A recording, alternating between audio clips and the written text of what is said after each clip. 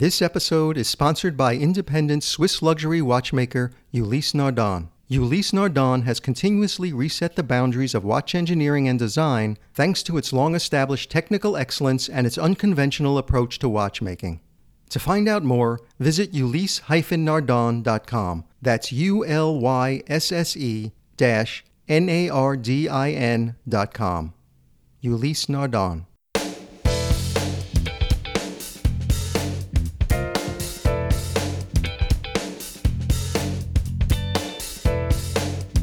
You're listening to The Luxury Item, the podcast on the business of luxury and the people and companies that are shaping the future of the luxury industry. Here's your host, Scott Kerr. Switzerland's watch industry recorded a bumper year in 2022, and so far this year, continuing economic headwinds have not blown it off course. One of the most impactful international retailers that has been the home to a selection of the world's finest Swiss luxury timepieces is Watches of Switzerland. The Watches of Switzerland Group is the UK's largest luxury watch retailer, operating over 193 showrooms across the UK, US, and Europe, including 80 monobrand boutiques on behalf of brands like Rolex, Breitling, Omega, Audemars Piguet, Tag Heuer, and others, as well as its e-commerce presence. Watches of Switzerland went public on the London Stock Exchange in 2019. My guest on the luxury item is David Hurley, Deputy CEO of Watches of Switzerland Group. He also serves as President of Watches of Switzerland Group North America. Since joining the company in 2015, Hurley has established the Watches of Switzerland Group as the dominating leader in the U.S. market. Under Hurley's stewardship, the brand acquired Mayors Jewelers in 2017 and went on to open its first Watches of Switzerland U.S. flagship in Soho, New York in 2018. In the U.S., the group now operates 7 multi-brand boutiques, 13 monobrand showrooms, 12 Mayors locations, and 3 Betteridge doors with the plans of continued expansion. Welcome to the luxury item, David. Thank you, Scott. Great to be here. Thank you so much for joining me. It's really been an interesting few years for Swiss watchmakers. The Swiss watch industry earned more than ever before in 2022. Global demand for Swiss luxury timepieces spiked during the pandemic and has continued to steamroll despite economic headwinds. The first 5 months of this year is still trending up overall. Some of the CEOs of the Swiss watch brands that you partner with at one point were seeing the watch sector slow down after this unprecedented boom, but they were still cautiously optimistic. So what about you? Well, I'm always a glass half full person, Scott. I'm actually very fortunate in terms of when I came into the industry. I came in kind of late 2015 and was working on business development, and we only came into the US. One of the kind of deals I was working on with the acquisition of Mayors in October of 17, and then we took over the retailing in the Win in November of 17. And it was kind of be good or be lucky. At the time that we came in, it seemed like the businesses that we acquired, sales went up 10 or 15% almost the day that we acquired them. And that was nothing to do with us. That was the positivity in the economy at the time. And since then, you're right in saying that the Swiss watch market in the US has gone from strength to strength, now becoming the biggest market in the world. And maybe there was a post-COVID benefit to that as well. And that growth has been pretty exponential. For us as a business, we went from 120 million in sales in our first year to over 700 million dollars in our last reported year. And a lot of our brands have been growing 50, 60, 100% year on year. And that was bound to slow down to a more normal pace of growth at some point in time. And I think we're starting to see that now. There's definitely a little bit more nervousness out there. And of course, people hear different things when you say slow down. Sometimes people say slow down and you think, wait, that means the market is going backwards. And that's not necessarily the case, but it is growing slower than it was, but off of very, very strong year on year and 2-year numbers. When we look at, we're originally a UK-based business. And when we look at the UK, we kind of compared a lot of things UK versus US when we came into the market. And one of those things that we compared is just kind of the sales per capita, and started to compare it, timepieces other luxury categories. And so, we look at something like hard luxury accessories, so handbags, etc. And the US is kind of 6 times the size of the UK market, and luxury jewelry it's 5 times the size. And for luxury watches, it's somewhere between 2.5 to 3 times the size. So we're still pretty bullish that the market here is going to continue to grow. But that's dependent on a number of things. I mean, first of all, the economy here it still continues to be quite strong, certainly stronger than our home market in the UK. It's dependent upon the brands continuing to invest in this market, and I think they are, and they're invested in a distant way. And it's dependent upon retailers like us continuing to invest and grow.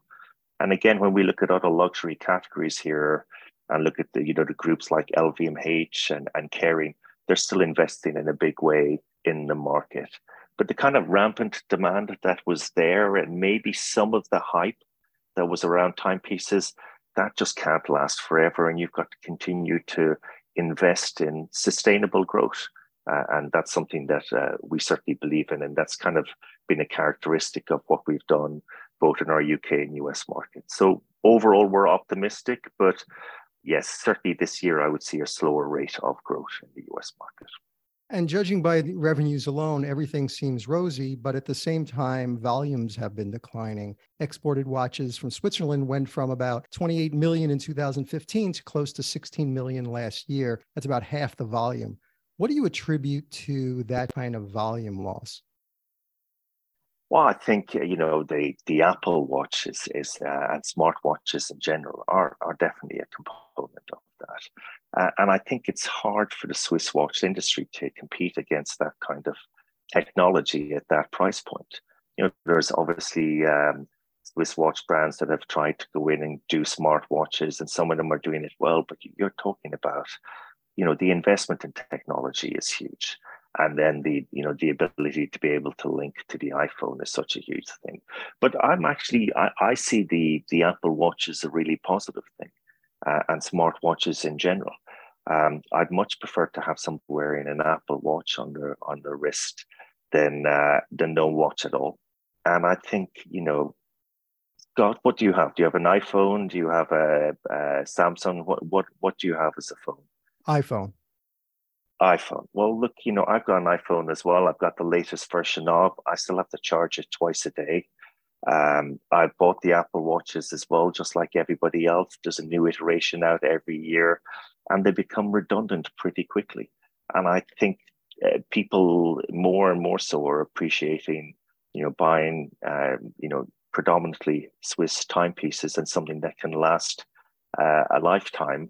And at the same time, they can wear a smartwatch or a Fitbit or the Aura Ring or whatever it is, basically. So, you've got two wrists basically, so you can have one on either wrist. I don't know that the kind of volume at the lower price points will ever come back. But you've got other companies that are proving that they can, if they do something innovative, then they will generate huge demand and huge volume. And if you look at what Swatch did in their collaboration with Omega and the excitement around that, with huge queues outside the stores.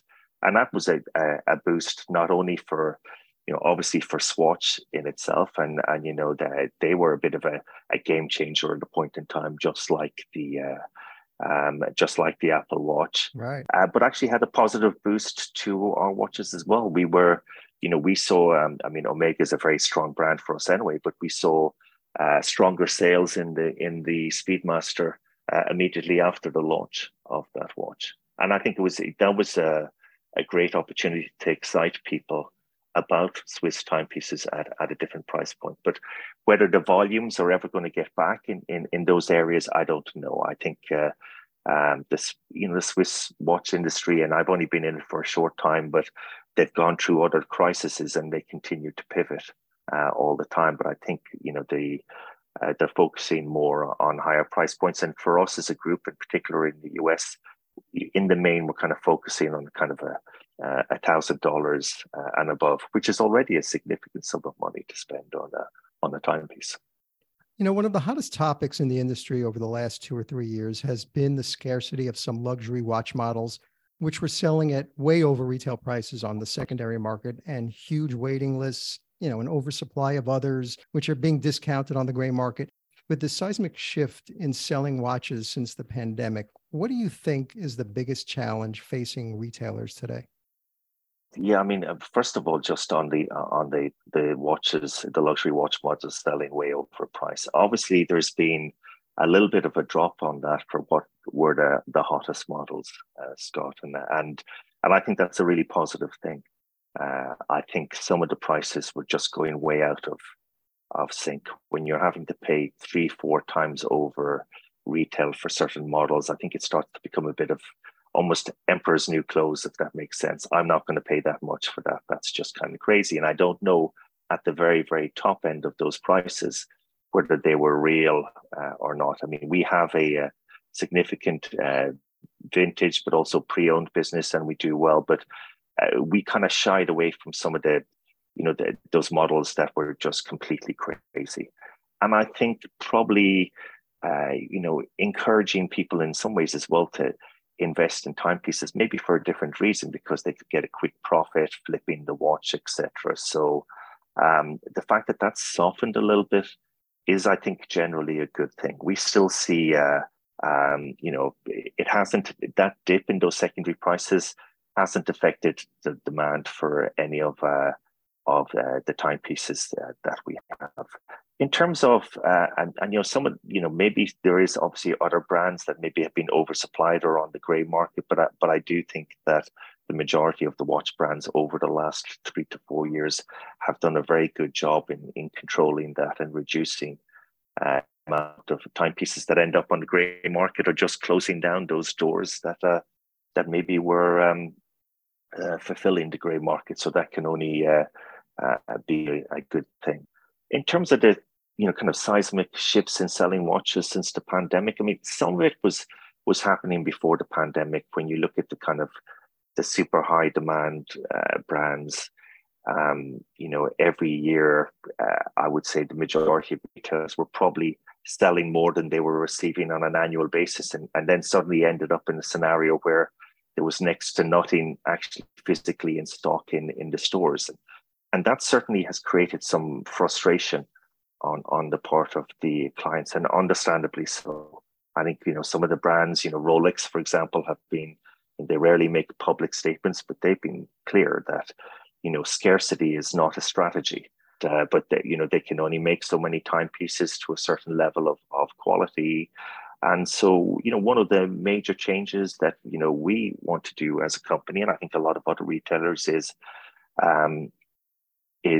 obviously make sure we treat every client with respect, try and manage and ease that frustration on the part of clients, and get back to them on a regular basis, and kind of keep that dream alive that they can get the timepiece that they're looking for, which, we're in a wonderful position. We get to make a lot of people happy on a daily and on a weekly basis.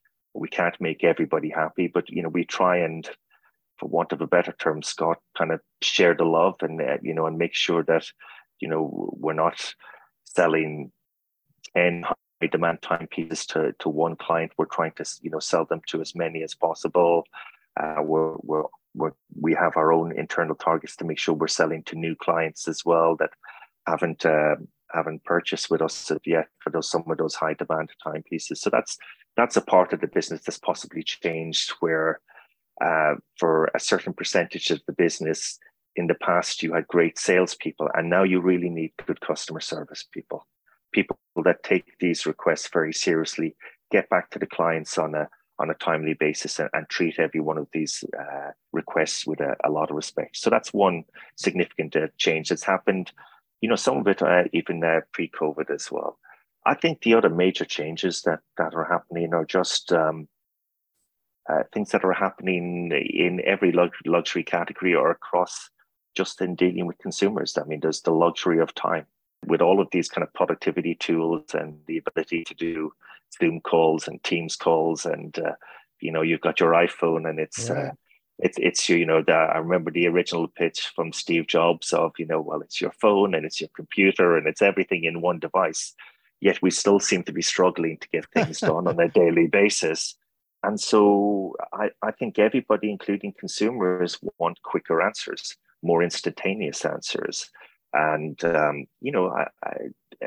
huge amount of the people that come into our boutiques now, having come into the boutique, afterwards, a lot of the communication is via text and WhatsApp versus phone calls.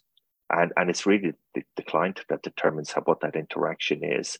And so there's an expectation of a faster turnaround in communication and getting back to people than there possibly was 2-3 years ago. So the luxury of time, I think that's really important to make sure that when people come in and after they've determined that they want to purchase a timepiece, that you just make the process as seamless as possible. So that's probably the kind of two major changes that are there. I mean, I think also just in terms of how you advertise and how you market stuff today as well, I think there's significant changes there, again based on human behavior. I've got a friend that works for Microsoft Bing, and he was telling me over the weekend that now the attention span of a human is now officially less than a goldfish. Goldfish? That it's there's something like that. It's they track it using Instagram and TikTok and just how quickly people swipe through stuff, and the average viewing time is something like 9 seconds or 8 seconds. So capturing people's imagination with marketing and editing and changing that. So, maybe sometimes the traditional billboards don't work. And so that's another part that's kind of changing. You've got to change and be where the consumers are.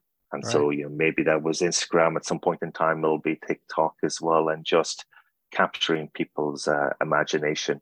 You've got to constantly come up with innovative ways to market and to reach out to clients.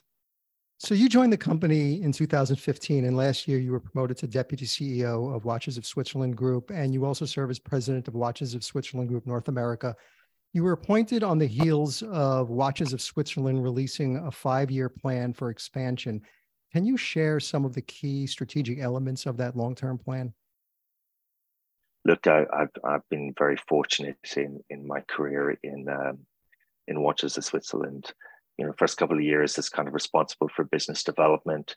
In fact, the first year, kind of first full year, every deal I worked on, Scott, fell apart. So at the end of the first year, I'd really accomplished the square root of nothing. And then from there, but it's just sometimes these deals and these acquisitions don't come off, and it's the effort that you put in. The second year, we came into the US market with the 2 acquisitions I talked about, Mayors and taking over the retail in the Wynn.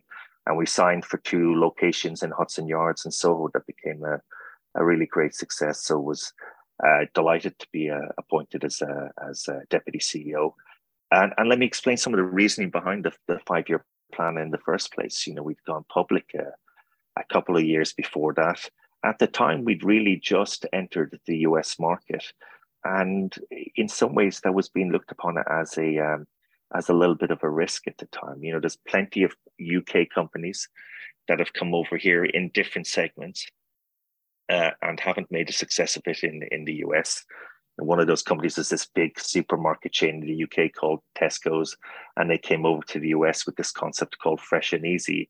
And when they said they were going out of exiting the US, and they wrote off a couple of billion, their share price actually went up. And then you've got people like Best Buy and other people that have gone to the UK and haven't made a success of it either, because they're strong local retailers. So that was probably the first question, was could we come to the US and make it a success? And as I said, whether it's some elements of what we did, plus an element of luck, plus the timing of when we entered the market, which sometimes is just outside of your control, that became a success in terms of the acquisitions we took over. Then the next thing was, well, can you open up stores, new stores in a new market like New York that's very competitive, and turn those into success? And fortunately, Hudson Yards and Soho, they've been a fantastic success. Not on day one, these things take time, but but they've really been we're delighted with how they performed. And then the next question was, okay, well, how quickly and how big can you grow the business, both in the UK, the US, and where else can you grow? So that was the thinking behind going out to the stock market, and we're on the UK stock market with the 5-year plan. I mean, the kind of top line strategy is, relatively simple. I mean, number one, sell more effectively, Scott, kind of grow revenue, profit, and the return on capital employed, because luxury is a very capital intensive business. Mm-hmm. And so that paid back is incredibly important, and you can't grow the business without it, and the stores get tired very, very quickly. I think one of the great things that our CEO, Brian Duffy, did when he came in 2014, at the time we were owned by a private equity company, was he kind of changed the strategy immediately and said, you've got to invest if you want to grow the business. And that's what they did, started to invest in the UK showrooms. So, we want to grow revenue and profit and the return on the capital employed. So that's just the kind of key financial metrics. We want to continue to enhance our brand partnerships and make them stronger and stronger. I mean, to be clear, Scott, we are, we are dependent on our brands, basically. We're kind of, we've often described ourselves as like the Sephora of watch brands. So, we have to continue to build those strong relationships, and that's highly important. The brands have to be represented appropriately. Their demands get higher and higher as the business gets more productive as well, as are ours. They want to be represented appropriately. Client experience, I think, just becomes more and more important on a daily basis. That was a significant part of the LRP as well. We've been fortunate with a few things in terms of we had a benefit a number of years ago for a point of time when Brexit was originally voted for. The UK currency dropped, and suddenly we became the cheapest place in the world to buy luxury timepieces, and that had a significant benefit to our business. And then, as you said, over the last 2 or 3 years, Swiss watches, I think, around the world have become, whether it was hype or great marketing or the investment of retailers and the brands itself, have continued to grow. What we've always done is, we want to have sustainable growth. That kind of growth is just not going to last unless you invest. So investing in the client experience. And so we have this kind of ongoing project in our business called Xenia. Xenia is the Greek word for hospitality. And it's about continuously trying to improve the client experience, because people have choices in terms of where they can shop, and it just makes a huge difference. That follow-up, as I mentioned earlier, we kind of retail in timepieces from, $1,000 up to, well over $1 million. We don't sell that many over $1 million on a daily basis or even on a weekly basis. But it's still a considerable sum of money, and you want to treat people appropriately, and we can always improve that client experience and the ability to surprise and delight. And so that's a major part of what we've been doing.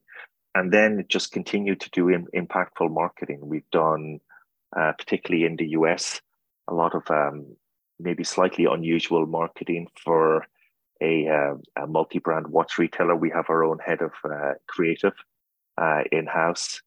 We do a lot of our own in-house creative in collaboration with the brands, because sometimes the brand marketing that we get given, that we put on social media, that we use to advertise, has already been seen and sometimes has limited impact on our social channels. So we're trying to do more and more unique marketing ourselves. And, we want to kind of continue to leverage best-in-class operations. So we've got scale and size, and so we've been investing in that as well.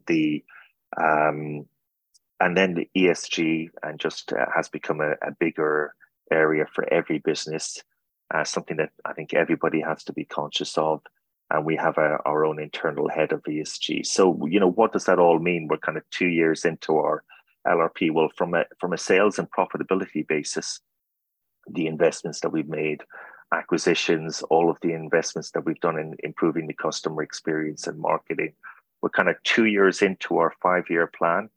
And effectively, we were saying we were going to grow at a rate of circa 20% a year each year. And we're a year ahead of that plan. So we're 2 years in and effectively a year ahead of that plan. And so we're delighted with that performance. And as we kind of, as I mentioned earlier, when we discussed at the start about a form of a slowdown, we don't think we're going to be growing potentially at that rate this year, probably closer to, kind of 10, 11%. We'll wait and see. We're very early into our fiscal year. But what we are going to be doing later on this year is we're going to be updating that 5-year plan. And so we'll add an extra 2 years onto that plan, basically, and then have another 5-year forecast. I can't tell you what that's going to look like for the moment. We're in the midst of that. In the prior plan, we'd kind of announced different levels of growth for the UK, kind of high single digits through to the US growing at a rate of 25 to 30% a year. And also we've entered the European market. So very pleased with the performance so far. We're 2 years in, but given that we're so far ahead, it's time for us to update that plan. How does, speaking of the UK, how does the UK compare to other markets when it comes to demand for luxury timepieces? I was reading somewhere that the luxury watch spending per capita in the UK is about 3 times greater than the US. Exactly. And that's, and thanks, Scott. That's a stat we use all the time to promote the UK market. We believe that the UK market is and we would contend, certainly my CEO would contend, that it's probably the strongest and healthiest watch market in the world. And, we think that's down for a number of reasons. And if you look at the growth even in the last year to 2 years, Scott, that's been without major tourism. And London obviously is a major tourist hub, but that business was gone for a period of time, obviously, during COVID, and the business continued to grow during that time period outside of the lockdowns. And there is no tax-free anymore in the UK, yet the market continues to grow well. So it's a concentrated domestic market. And we believe there's a number of reasons for that. I mean, sometimes it helps if there's a clear market leader in terms of keeping those standards up to a certain level. And there's no doubt that, our group is the market leader there. But there is also, everybody else within that market is investing. So whether it's Selfridges with their distribution there. So they're one of the major department stores in the UK, Harrods, who everybody knows, they've invested, and there's a lot of very strong independents in the UK as well. So, that investment has been going on for multiple years, certainly for the last 8 to 10 years, and that just helps to elevate the market overall. So I think that's been part of the benefits here in the US, and maybe some of it was a little bit when we came into the US market as well, that probably surprised some people that we were coming in. Maybe some people were surprised that we got the support of brands, but I think you're seeing significant investment by us, by other major groups, by a lot of the independent retailers out there who do a fantastic job. And that just elevates the market at an overall level. If you even look at the New York as an example, Scott, we built 2 wonderful boutiques in Hudson Yards and in Soho. Boucherer Turno has renovated Time Machine. Bempe has expanded on Fifth Avenue. There's other businesses that have opened up either in meatpacking or the mono brands that have been invested in. And I think the market as a whole has just grown. So I think we saw that first in the UK, and we believe that's one of the reasons why there's still significant potential in the US. We'll be right back after a quick break with more of my conversation with David Hurley. A pioneer in innovative technologies and the use of high-tech materials such as silicium, Ulysse Nardin is one of the few integrated watch manufacturers with the expertise to produce its own high-precision components and movements. In 2001, the brand changed the face of watchmaking by launching the Freak. Freak led a counter-revolution to traditional watchmaking and reshaped the art of horology. Today, Ulysse Nardin remains devoted to its quest for watchmaking perfection through 4 collections: Freak, Blast, Diver, and Marine. We're back with more from David Hurley. You know, Brian Duffy had said in an interview that the company set its sights on investing in the U.S. because it was hugely underdeveloped because of a lack of investment in retail. What did he mean by that? Was it there was no sort of dominant leadership of scale such as what you had in the UK market?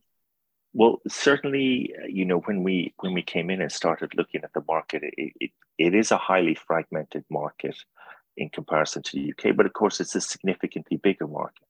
You see the same thing even with the department store groups here. I mean, Neiman Marcus didn't have a store here until 2018, and then ended up closing it. Nordstrom's opened up only, probably 2019, something like that in New York. And these are names that are known across the US, but kind of grew from certain specific markets. This, everybody in Europe, and I'm Irish. Everybody, and so we've got an affinity with the US anyway. We've been immigrating here for hundreds of years, but everybody knows the size and scale of the US, but until you have to travel around it, you really don't get it. I mean, it's just incredible. And so, highly fragmented market, no market leader, and anybody who was there at the time, obviously some great independent retailers, but a lot of groups that hadn't been invested in stores, hadn't really recovered from 2008. So the watch retail was certainly underinvested in. And I think some of the monobrand expansion by some of the brands was a reaction to that at that point in time. So whereas other categories, which were controlled directly by the brands like LVMH, carrying which G and LV and Dior, etc., had been building these huge palaces. So I think that was one of the reasons why we really focused in on that market.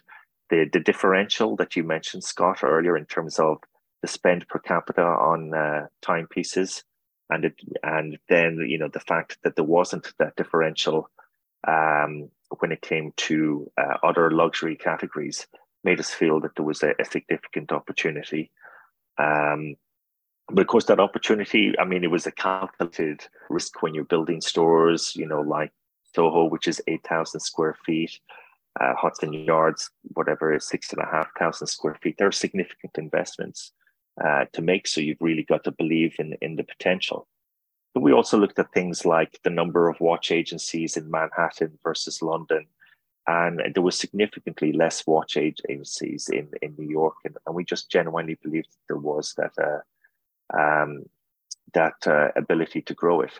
And we, as you go around the US now, you're continuing to see the watch retailers in the US continue to invest in upgrading or expanding their boutiques. And we believe that will allow the whole market to grow. So that was really the kind of, the crux of us kind of coming over here, identifying the opportunity, was that kind of looking at spend per capita, looking at the stores at the time, looking at the number of agencies that were out there. A lot of the stores were pretty tired. And so, I would say even with the vast majority of the stores that we've built here in the US, Scott, I would say at the time, even the 2 in New York, they were, they're significant risk, large boutiques. Now I wish they were bigger. So, so I think there's been a significant investment now by the retailers itself and by the brands. I think the brands, and you see that in terms of the marketing spend, the resources that they're putting in on the US market, and I think for a period of time that wasn't happening, and I think the US gets luxury better than anybody else, but there was definitely some kind of maybe some translation between Switzerland and the US that was missing, or maybe there just wasn't the resources and the marketing that was put into the market. And you see it now, even if you look at things like F1 in Miami, and you see the investments that are made by the brands. I mean, obviously Rolex are always consistent in their investments, but you still see brands like IWC, Tag Heuer, you're making significant investments into these markets, and that's the same for all watch brands. And so, even if there's a slowdown for this next year, I think, our belief is the US will continue to grow if people continue to invest into the market. And we see it in the other luxury categories, Kering and LV, that I keep on bringing them up because you see their stores are going from 5,000 to 10,000 to 15,000. And so big is definitely better. It's kind of a go big or go home strategy. Right. And so, yeah, we still, that was the reasoning behind, I guess, Brian's quote. When you did, start gaining a foothold in the US, and you opened up the boutiques here in New York City and Hudson Yards and in Soho, and then you made these strategic acquisitions for a number of independent US jewelers like Betteridge, Benbridge, Timeless Luxury, and Mayors. When you acquire these independent jewelers, how do they adapt to the Watches of Switzerland's standards of design and client service? Well, probably the most important thing that we're acquiring when we're acquiring these businesses is the people that work within the business itself. And certainly with the first acquisition that we did, the first strategic acquisition, which was Mayors in Florida and Georgia, what that gave us was a fantastic team. The majority that are still in the business, certainly all of the management team are there, either in bigger roles or maybe in different roles. Maybe because as our size has grown, maybe they had 3 different roles that they're doing, and now it's just one. But that was great because it gave us a HR team to support recruiting, all of the store development, and just the retail expertise. And the US is different to the UK in so many different ways. The staff, the client base, it's not consistent. So acquiring the staff is probably the biggest thing. So really what we try to do when we have these strategic acquisitions like Timeless or Betteridge, we acquired one store from Benbridge in Mall of America, is, we want to try and keep all of the team if we can, take the best of what they're doing, and then, support them with our systems, with our processes, and with, I guess, the strength of our organization behind it. So if you take a look at, we'll take the store for Betteridge in Greenwich as an example. It's a wonderful store, great team. But, we're going to be expanding that store. We've already taken on 2,500 square feet. We took it on without even knowing what we were going to be putting in there. And we're going to be doing a multi-year investment and renovation in that store. And we're going to keep the name Betteridge. Some of the stores were changing to Watches of Switzerland, but we believe Betteridge has such a strong name in the Greenwich area. So it depends on store to store what you want to do. And that store is going to be very different. It's going to be primarily focused around jewelry because that's the base of the clientele and the expertise that they have. And, we're taking our time over the store design. The store itself is already really fantastic. So it's going to be more evolution than revolution. But, there's quite a lot of change when we take over these businesses that the staff have to deal with. The first thing is just changing the suite of systems. And whether it's point of sale or all of the other systems that they use. And it doesn't matter whether our systems are better or worse, it's still a significant change. And so you want to make that as smooth as possible. And yes, we want to integrate all of the teams into our business and make them part of the overall business. I think, for example, again, with Mayors, which is the longest one that we've acquired, they were very proud of being part of Mayors, and rightly so, and what they built. But now I think they would say they're proud of being Mayors, but they're part of the Watches of Switzerland group, and that can only be done over a period of time. That we've got to be true to our word and what we've done, and we do we've done quite a lot of different things with the businesses. We've invested in the stores, invested in the brand relationships, grown the sales, which means that the teams are getting paid well. It's great to be part of a business that's growing. And our size and scale as well means that people can move up through our business. We have the gentleman that's running our Betteridge, the three Betteridge stores today, started off in a store in Northern Ireland, working there while he was in college, and then went to a couple of stores in the UK mainland, then came over and ran Soho, and now is running three stores. Our store director from that works in Hudson Yards started off in the credit department in Mayors a number of years ago. So, our size and scale offers those opportunities for people to be able to have real careers in retail. That's a lot of the work that we have to do to try and bring people into the culture is about listening and learning to what their business is today, and not just assuming that we know better, because generally we don't. And then adding, what our size and scale brings, and then being true to our word in terms of backing up what we say we're going to do. Part of your long-range plan is also to play offense in continental Europe. The company stated it wants the European market to contribute between 5 to 8% of group revenue by fiscal year 26 through a mix of acquisitions and opening monobrand boutiques. Were the conditions similar in Europe as in the US in terms of just underdevelopment? Yeah, we certainly believe so. We think that the market is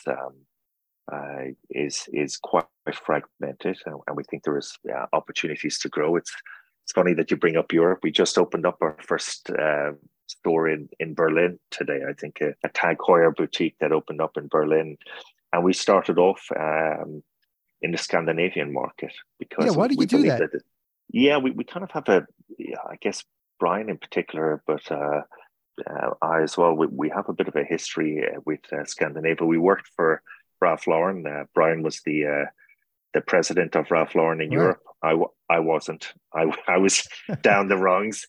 But the Scandinavian business was a licensee business when we took it over, and we put a strong team in there, and it became as big a region as kind of for Ralph Lauren as kind of UK and Ireland, or the France Benelux region, etc. And so the money is there. The retail isn't always to the same level, and so and the clients are there, so maybe they shop elsewhere. So our first stores that we opened up there is we opened up a couple of Breitling boutiques in Stockholm.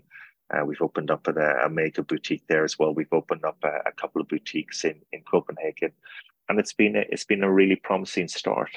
And of course, you learn as you go into these markets as well. One of the things that we've been positively surprised with in Stockholm is just the average price of that we're selling for our monobrand boutiques is significantly higher than our UK or US boutiques. So that's a really positive surprise, and it'll take us time, just like it did in the US, but it's something that we're determined to grow, and we still see significant opportunity there over the next few years.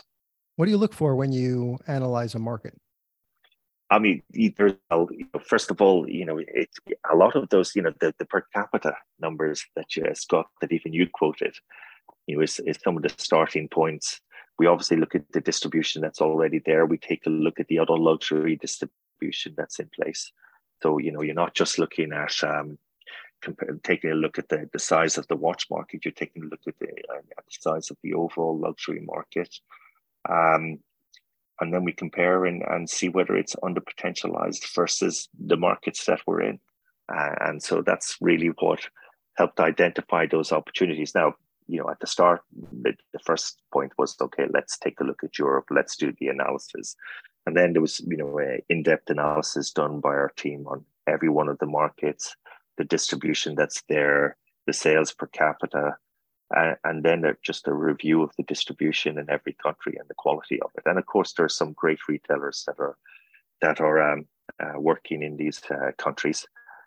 But we believe we can add to the overall market as well, and we've got a very strong team And we've got, European-based people that have experience of working in Europe again, because every one of these markets is so different. Scott, we kind of group, we refer to Scandinavia as the Scandinavia market, but Denmark and Sweden are connected by a bridge, from Malmo to Copenhagen. Right. But I don't know if you ever saw the program. Maybe it was called The Bridge. I think there was a US equivalent. It was kind of a murder mystery, but as a consequence of the kind of premise behind it was a body being found on the bridge, and the two countries having to work together, and just the differences between the two countries. Sweden and Denmark and Norway get lumped in together, but each one of those markets are very, very different. I mean, just like different parts of Florida and Georgia, etc. So you need the local expertise. You need to learn these markets as well. But we really believe in the potential there to continue to grow the European market through monobrands and through the right acquisitions. I mean, in terms of acquisitions, we're always looking at potentials, but of course, it has to be right for the seller. It has to be right for us as the buyer. And you've got to factor in your, ability to be able to execute, and how many things can you do at one point in time. But we're still very optimistic about the Europe market, and think it's going to continue to grow. Watches of Switzerland has been riding its growth on a multi-channel business model, which includes a combination of multi-brand showrooms, portfolio of monobrand boutiques, and e-commerce, of course. Your multi-brand showrooms represent many of the most sought-after brands on the market: Rolex, Patek Philippe, Audemars Piguet, Cartier, etc. Is there a common design theme in all your multi-brand stores that allows those big brand partners to express their individuality while still drawing the customer to browse through the store and making it a welcome experience? Well, yes. I mean, there certainly is. I mean, there are certain common themes as you come into our stores. I mean, you would generally find that if you come into one of our multi-brand stores, Rolex, just by the nature of their demand and the size of the business, would probably have the largest space. But we really try to give each one of the brands the opportunity to have its own branding and express itself within our stores. And then we have, kind of control the overall look and feel of it. I think, Soho, Scott, which you've been in, obviously is kind of a perfect example of that, where you've got, every one of the major brands that are there, as you mentioned: Rolex, Patek, Cartier, Ulysses, Nardin. Every one of them have kind of branded spaces, and so they're able to kind of display their timepieces within that. But then, the building itself is spectacular, and so the surrounding areas, bar that we have downstairs, the kind of lounging areas that we have for people to be able to sit down, and the overall client experience is what we bring to the table. And I think, but we are constantly taking a look for each store and looking to tweak the design. I mean, the Soho store, just by its very nature and the location where it is going to be very different. The Betteridge store design will be very, very different, because there'll be maybe more of a focus on jewelry because it's a larger part of the business. It's a different area. The building's very different, and so that will be a different design, but a consistency for some of our major brand partners, that we will give over certain spaces and allow them to express their brand. And then there's just a back and forth in terms of things like the kind of logistics of how many seating areas do we want, how many VIP areas do we want, etc. But I think you've constantly got to kind of change and relook at the store designs as you roll them out. It's easy to get in some kind of a cookie cutter version, so it's about kind of challenging our designers to come up with something different as well, rather than just getting a blank page and going, well, this brand goes here, this brand goes here. It can start to get quite boring. The other thing with the store designs that we try to do as much as possible, and need to do more of, is they're ever-changing stores, because there are always brands that are coming in and going out based on performance or other factors. We have pop-up areas in a lot of our stores. where we can test brands or just, test different, an exhibition with one of our brands. So whether it's first to market, a watch that's just been released. We did one with in Soho with the UN Freak, and so we're able to invite clients there. And then a week later, we opened up a new shop and shop for H. Moser. So we had Edward Malon, who's the head of H. Moser, and really great, charismatic guy. And I think the rise of these independent brands and that are becoming really material brands now, like H. Moser, is just a wonderful thing to see. A really great development to see over the last 3 to 4 years. Or, I think the same night that we did one of those events, we had an event with Bulgari and Aventura. So, and it's getting in special pieces or doing special events with the clients. Having these pop-up areas makes a difference to the store as well. And then sometimes, taking people out of the store and taking over pop-up areas or restaurants and just trying to do something a little bit unique. A couple of years, last summer and the summer prior to that, we had the idea of building out an Airstream and putting it in the Hamptons and retailing out there. And so it was just a fun activity to do something slightly different. We had a marketing campaign at the time called Anytime, Anywhere, where we were kind of shooting different brands and in different scenes across the US. And just the idea of a mobile store seemed like a perfect idea at the time. And it was really great fun. I think our clients really loved it. And monobrand boutiques are also an integral part of the strategy. Many of those partner brands on your roster that I mentioned earlier also have standalone boutiques with operations powered by Watches of Switzerland. There are obviously a number of advantages for luxury watch brands to have their own boutiques, smaller and more intimate, and the customer is completely immersed in a single brand's core proposition without the distractions from, surrounding competing brands. What is the advantage of having Watches of Switzerland power the operations versus owning and operating their own boutiques? Probably the first advantage for some of the brands is we take on the responsibility for the lease and the staffing. So there's some financial advantages and so obviously a certain amount of the capital as well. But seriously, I think some of the advantages are, number one, that our core competency is retailing. We're not designing the brands. The brands do a wonderful job. They have their point of view of, the timepieces they design, what the brand stands for. And then, the majority of them, though, of course, some of them run their own retail.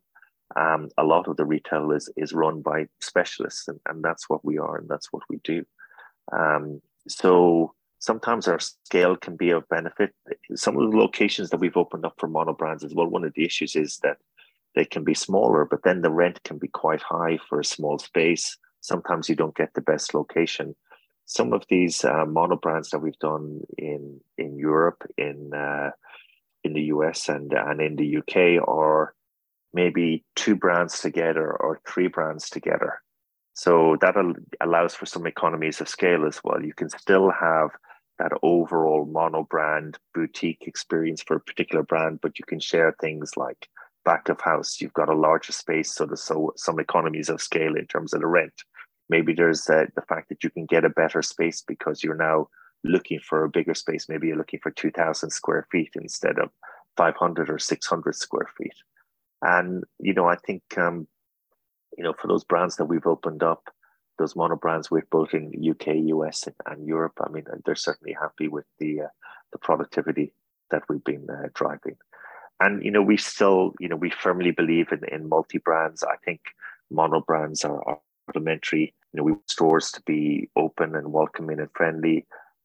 And even with that, sometimes, multi-brand stores, even in itself, can be intimidating. And then the mono brands can be another level of intimidation before you kind of cross the threshold and come in. We like to have open door policies, and just having the door open where we can, some security basis, that's just not possible. So I think it's kind of it's a good mix between both. And so whether it's mono brands, multi brands, or online, ultimately it's the client who chooses where they want to shop. When somebody's coming into Omega boutique or a Tag Heuer boutique. Obviously they're coming in specifically to look at that brand, but then people also appreciate with a multi-brand store, there's just that independence of choice, the ability to be able to take a look at a lot of different timepieces, and the ability to be able to compare and contrast. And then just the fact that, with a lot of the multi-brand stores that we have, we're changing the lineup up, or we're having pop-up brands in there, we're testing new things. So there's always something new to show clients when we come in as well. Who owns the personal data from the monobrand stores? Is it you, the brand, or both? The majority of it, some of the deals are different, but the majority of the data is held with us. And what about the role of e-commerce in the Watches of Switzerland brick and mortar heavy multi-channel playbook? Well, I mean, the e-commerce is, as everybody says, whether it's e-commerce or then people, looking at product timepieces online and then shopping in store, it's hugely important. It's one of the things in the UK where, and this was before my time, the UK business got into that very, very early. They've got effectively a $100 million business online in the UK. And for every one of the brands that we retail online, the online door is the biggest door that we have in our network. So that advertising and the marketing that we do online not only benefits the online sales, but in store as well. And so, we look at the overall return on that advertising spend, and it helps to drive people into the stores. A huge amount of research is done online, whether it's on our websites, on some of the blogs that are out there. And I think it's, particularly over the last 5 to 6 years, it's resulted in a sea change in business. I don't know whether wonderful brands like, MENF or even a H. Moser, have benefited so much from online, from social media, from Instagram, etc. 10 years ago, if you were launching a brand like that and you wanted to turn it into something meaningful, people would say, well, you've got to go out and spend a huge amount of money on print advertising, on billboards, etc. So it's not just the online websites itself. Social media is so important these days for getting to the right clients. We continue to believe in online. We continue to believe that it's going to grow, but it's part of the overall ecosystem. Fiscal year 23 was a record year of revenue and profitability for Watches of Switzerland, thanks to surging luxury watch demand. However, many feel the epic run on luxury goods is finally hitting a speed bump, and aspirational shoppers in the U.S. will soon be forced to trim their spending. Are you concerned about softening demand in the U.S. for luxury watches, or do you think the top end of the market will keep things humming along? I think that there's certainly been a slowdown in the growth, Scott, over the last 7 to 8 months. There's been a form of a slowdown in the growth, but that just wasn't sustainable, the kind of levels of growth that were there. And I think it's down to a more sustainable level now. I'm not concerned in the short to medium term in terms of what's going to happen to the US market. I think the fundamentals here of the US economy continue to be strong. Inflation seems to be coming at least a little bit more under control. The overall stock market is very strong here in the US, which obviously affects people's financials as well. And I just think that the watch category versus other luxury categories still has the ability to gain market share. People are choosing timepieces versus other luxury categories. Whether it's again hard accessories or jewelry or holidays, and so we've just got to continue to invest in the US market, and I think over time it's going to continue to grow. We've got to stay the course, Scott. Yeah, and I think look, we're still of course you want to continue to be growing at the levels that we have been, which have been incredible, and but I still see this market continue to grow over the next few years, and I think we're continuing to invest in renovating stores, in opening new stores, and we're going to continue to do that over the next few years. I mean, we have store developments now going. We're kind of with our partners, because again, with just our ability to execute, their ability to execute, constraints in the supply chain. We're now planning projects in calendar year 26. So we've got projects laid out through 23, through 24, through 25, and we're already even looking at 26. Yeah, we plan to continue to grow, and I think the overall watch market in the US will continue to grow. And if there's a couple of bumps along the way, well, that's to be expected. But over the sustained period, we expect it to grow. And new consumer segments, including young people, women, and consumers outside of the US and Europe, seem to be leading the charge of this massive upswing in the luxury watch market. We're already seeing big luxury watch brands like Audemars Piguet and Cartier and others embracing youth culture and new audiences with various targeted programs and campaigns. Have these new audiences and their priorities changed the way Watches of Switzerland does business? Yeah, of course, it changes it. I think we're seeing our clientele continue to get younger in some of our New York stores. I'm 49 today. I'd like to think I'm ageless, but I'm probably in there on a Saturday, and I'm by far, one of the oldest people in the store, and that's great. I think that the younger clientele are interested in sustainability. They're interested in things that are going to last for a period of time. They're not just interested in those luxury watch models that are super scarce or super high demand. They're interested in horology as a category. They really are. They're interested in brands from from G-Shock through to the whole way through to Patek and every brand in between. And that's really fantastic to see the passion that they have for it. And I think it's, a combination of I guess researching online, this interest in sustainability and things that, with everything else so redundant as we discussed, like iPhones and Apple Watches, everything being so redundant, something that lasts is something that I think is becoming more and more important to people. And then you've got a lot of the online blogs, the Hidinkis of the world, Watchinista, all of these groups that I think have serviced that interest as well and have done a great job. So I think that's in particular in the US and growing in the other markets. And of course, that's something that each one of the brands wants to tap into as well. And I think that's one of the great things that, with the multi-brand stores that we have, is that we do want to have those accessible price points as well. We're not selling everything at 50,000 or 100,000. We want to have it at lower price points and keep some of those brands in the store to make sure that we are able to cater to some of those younger consumers. Though some of those younger consumers are also interested in the real and are purchasing the luxury high-end timepieces.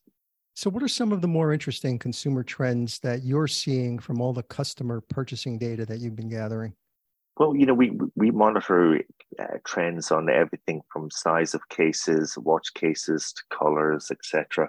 I think the biggest one that I've seen, at least based on the client data that we're seeing, is just the rise of some of the independent brands, which I think is fantastic. Yeah. The interest in brands like MB&F, H. Moser, Chapek, which is a brand we don't retail today, but Speak Marine, Arm & Strom is a brand that we retail that I really love and really believe in, and people are really interested in these timepieces. And I think the major watch brands do a great job, but I think that ability, for example, I said that for H. Moser and Edward, who you interviewed on your podcast. The ability to meet the person that's behind the brand or the person that designed the timepiece, I mean, that's a really fantastic thing. And I think, people like Edward, Max Busser, I mean, they get treated like rock stars by the watch community. And so, I think that's really wonderful to see with these brands that, not those two in particular, but other independent brands over the course of the last few years that, now their biggest issue is, can we make enough timepieces, or we don't have enough watchmakers? Right. Well, that's a a fantastic problem in comparison to maybe, some of the challenges that they had in the past in terms of just being able to get their timepieces into stores or to be able to sell them to the final consumer. And it's just a wonderful thing to see. Yeah. Do you think your smaller independent Swiss luxury brands, all the awareness that they've gained, do you think a lot of it had to do with the rampant supply shortages of the big four brands? So they turned their attention to other brands? I think that was only a small component of it. I think genuinely, the social media, Instagram, the ability to be able to, for these watches to get seen by so many people and shared across social media, I think that's made a big, big difference. First of all, I think some of the marketing that gets done by some of these brands, even some of the marketing that H. Moser did back in the day was real guerrilla marketing. Yeah. But it's kind of changed over time. But they still do some really interesting collaborations, which for the watch, there's watch as well. I think with a collaboration with the Armory, they did. I want to say, was it Undefeated? Was that the brand that they did a timepiece with as well? A kind of a streetwear brand, and I think that's great. I think that really helps drive interest because it's something a little bit different. So I think the advent of kind of social media and online blogs, and maybe there is, sometimes from time to time there's some frustration that people can't get the timepiece from the big four brands, as you mentioned. But I think it's just a wider interest in timepieces in general. They're not just interested in one brand or one trophy timepiece. And that's just a change in the consumers, and it's fantastic to see. So, David, what can we expect to see from Watches of Switzerland in the second half of this year? New expansion markets, you mentioned Berlin, store openings, acquisitions, brand partners, anything new that you can share? We are, continuing to invest in new stores. We just opened up a month ago, so in the American Dream project in New Jersey. Right. We signed up to several years ago as naive foreigners. As soon as we heard it was called American Dream, then we said, okay, we've got to sign. And but we love the project. We love the family that are behind it, the same group that are behind Mall of America and Edmonton Mall, and it's just it's based around entertainment. That whole project, and I think it's going to be really great. And I see you see that in a lot of just the trends of retail that are out there. The other locations that you mentioned the Timeless acquisition that we did in Legacy West in Plano, Texas. That mall again is kind of an outdoor mall, but it's based more around entertainment and restaurants than retail itself. And it's that's what draws the people there, and then they choose to retail again. So more stores. The next store that we're looking to open up in probably the second half of our fiscal year here in the US, or the next major store. We've got some mono brands that are opening up as well. We're opening up in One Vanderbilt. I don't know if you know that building next to Grand Central. Yeah, right. Of course. So we're opening up. Beautiful. We're opening up a Watches of Switzerland store there, and so we're really excited about that. Some other projects that are going to be kind of opening up later post that. We are going to be opening up.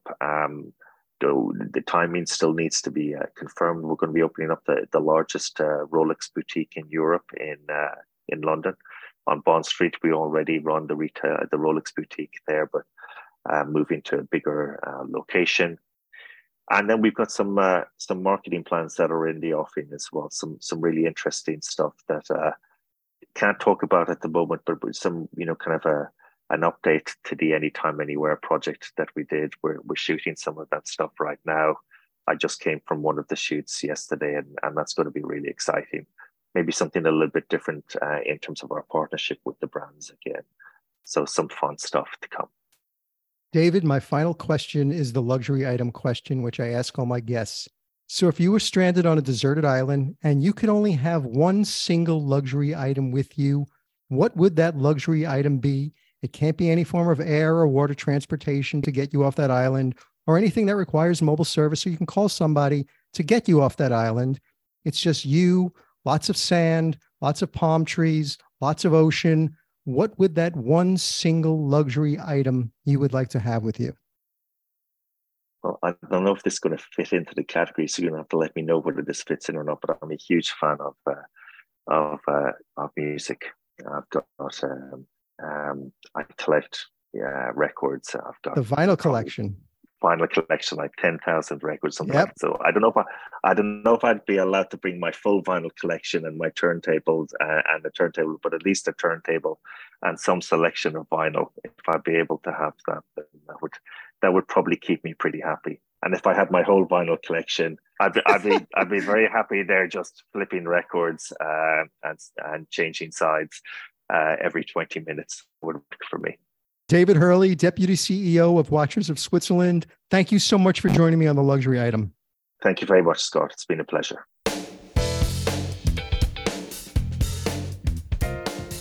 That's it for this episode of the Luxury Item Podcast. Thank you so much for listening. If you found this useful and entertaining, I would be really grateful if you can share it with a friend or colleague. I would love it if you subscribe so you never miss an episode. And while you're there, be sure to rate and review us on Apple Podcasts. It really helps other listeners find us. The Luxury Item Podcast is a production of Silvertone Consulting. I'm your host, Scott Kerr. Until next time.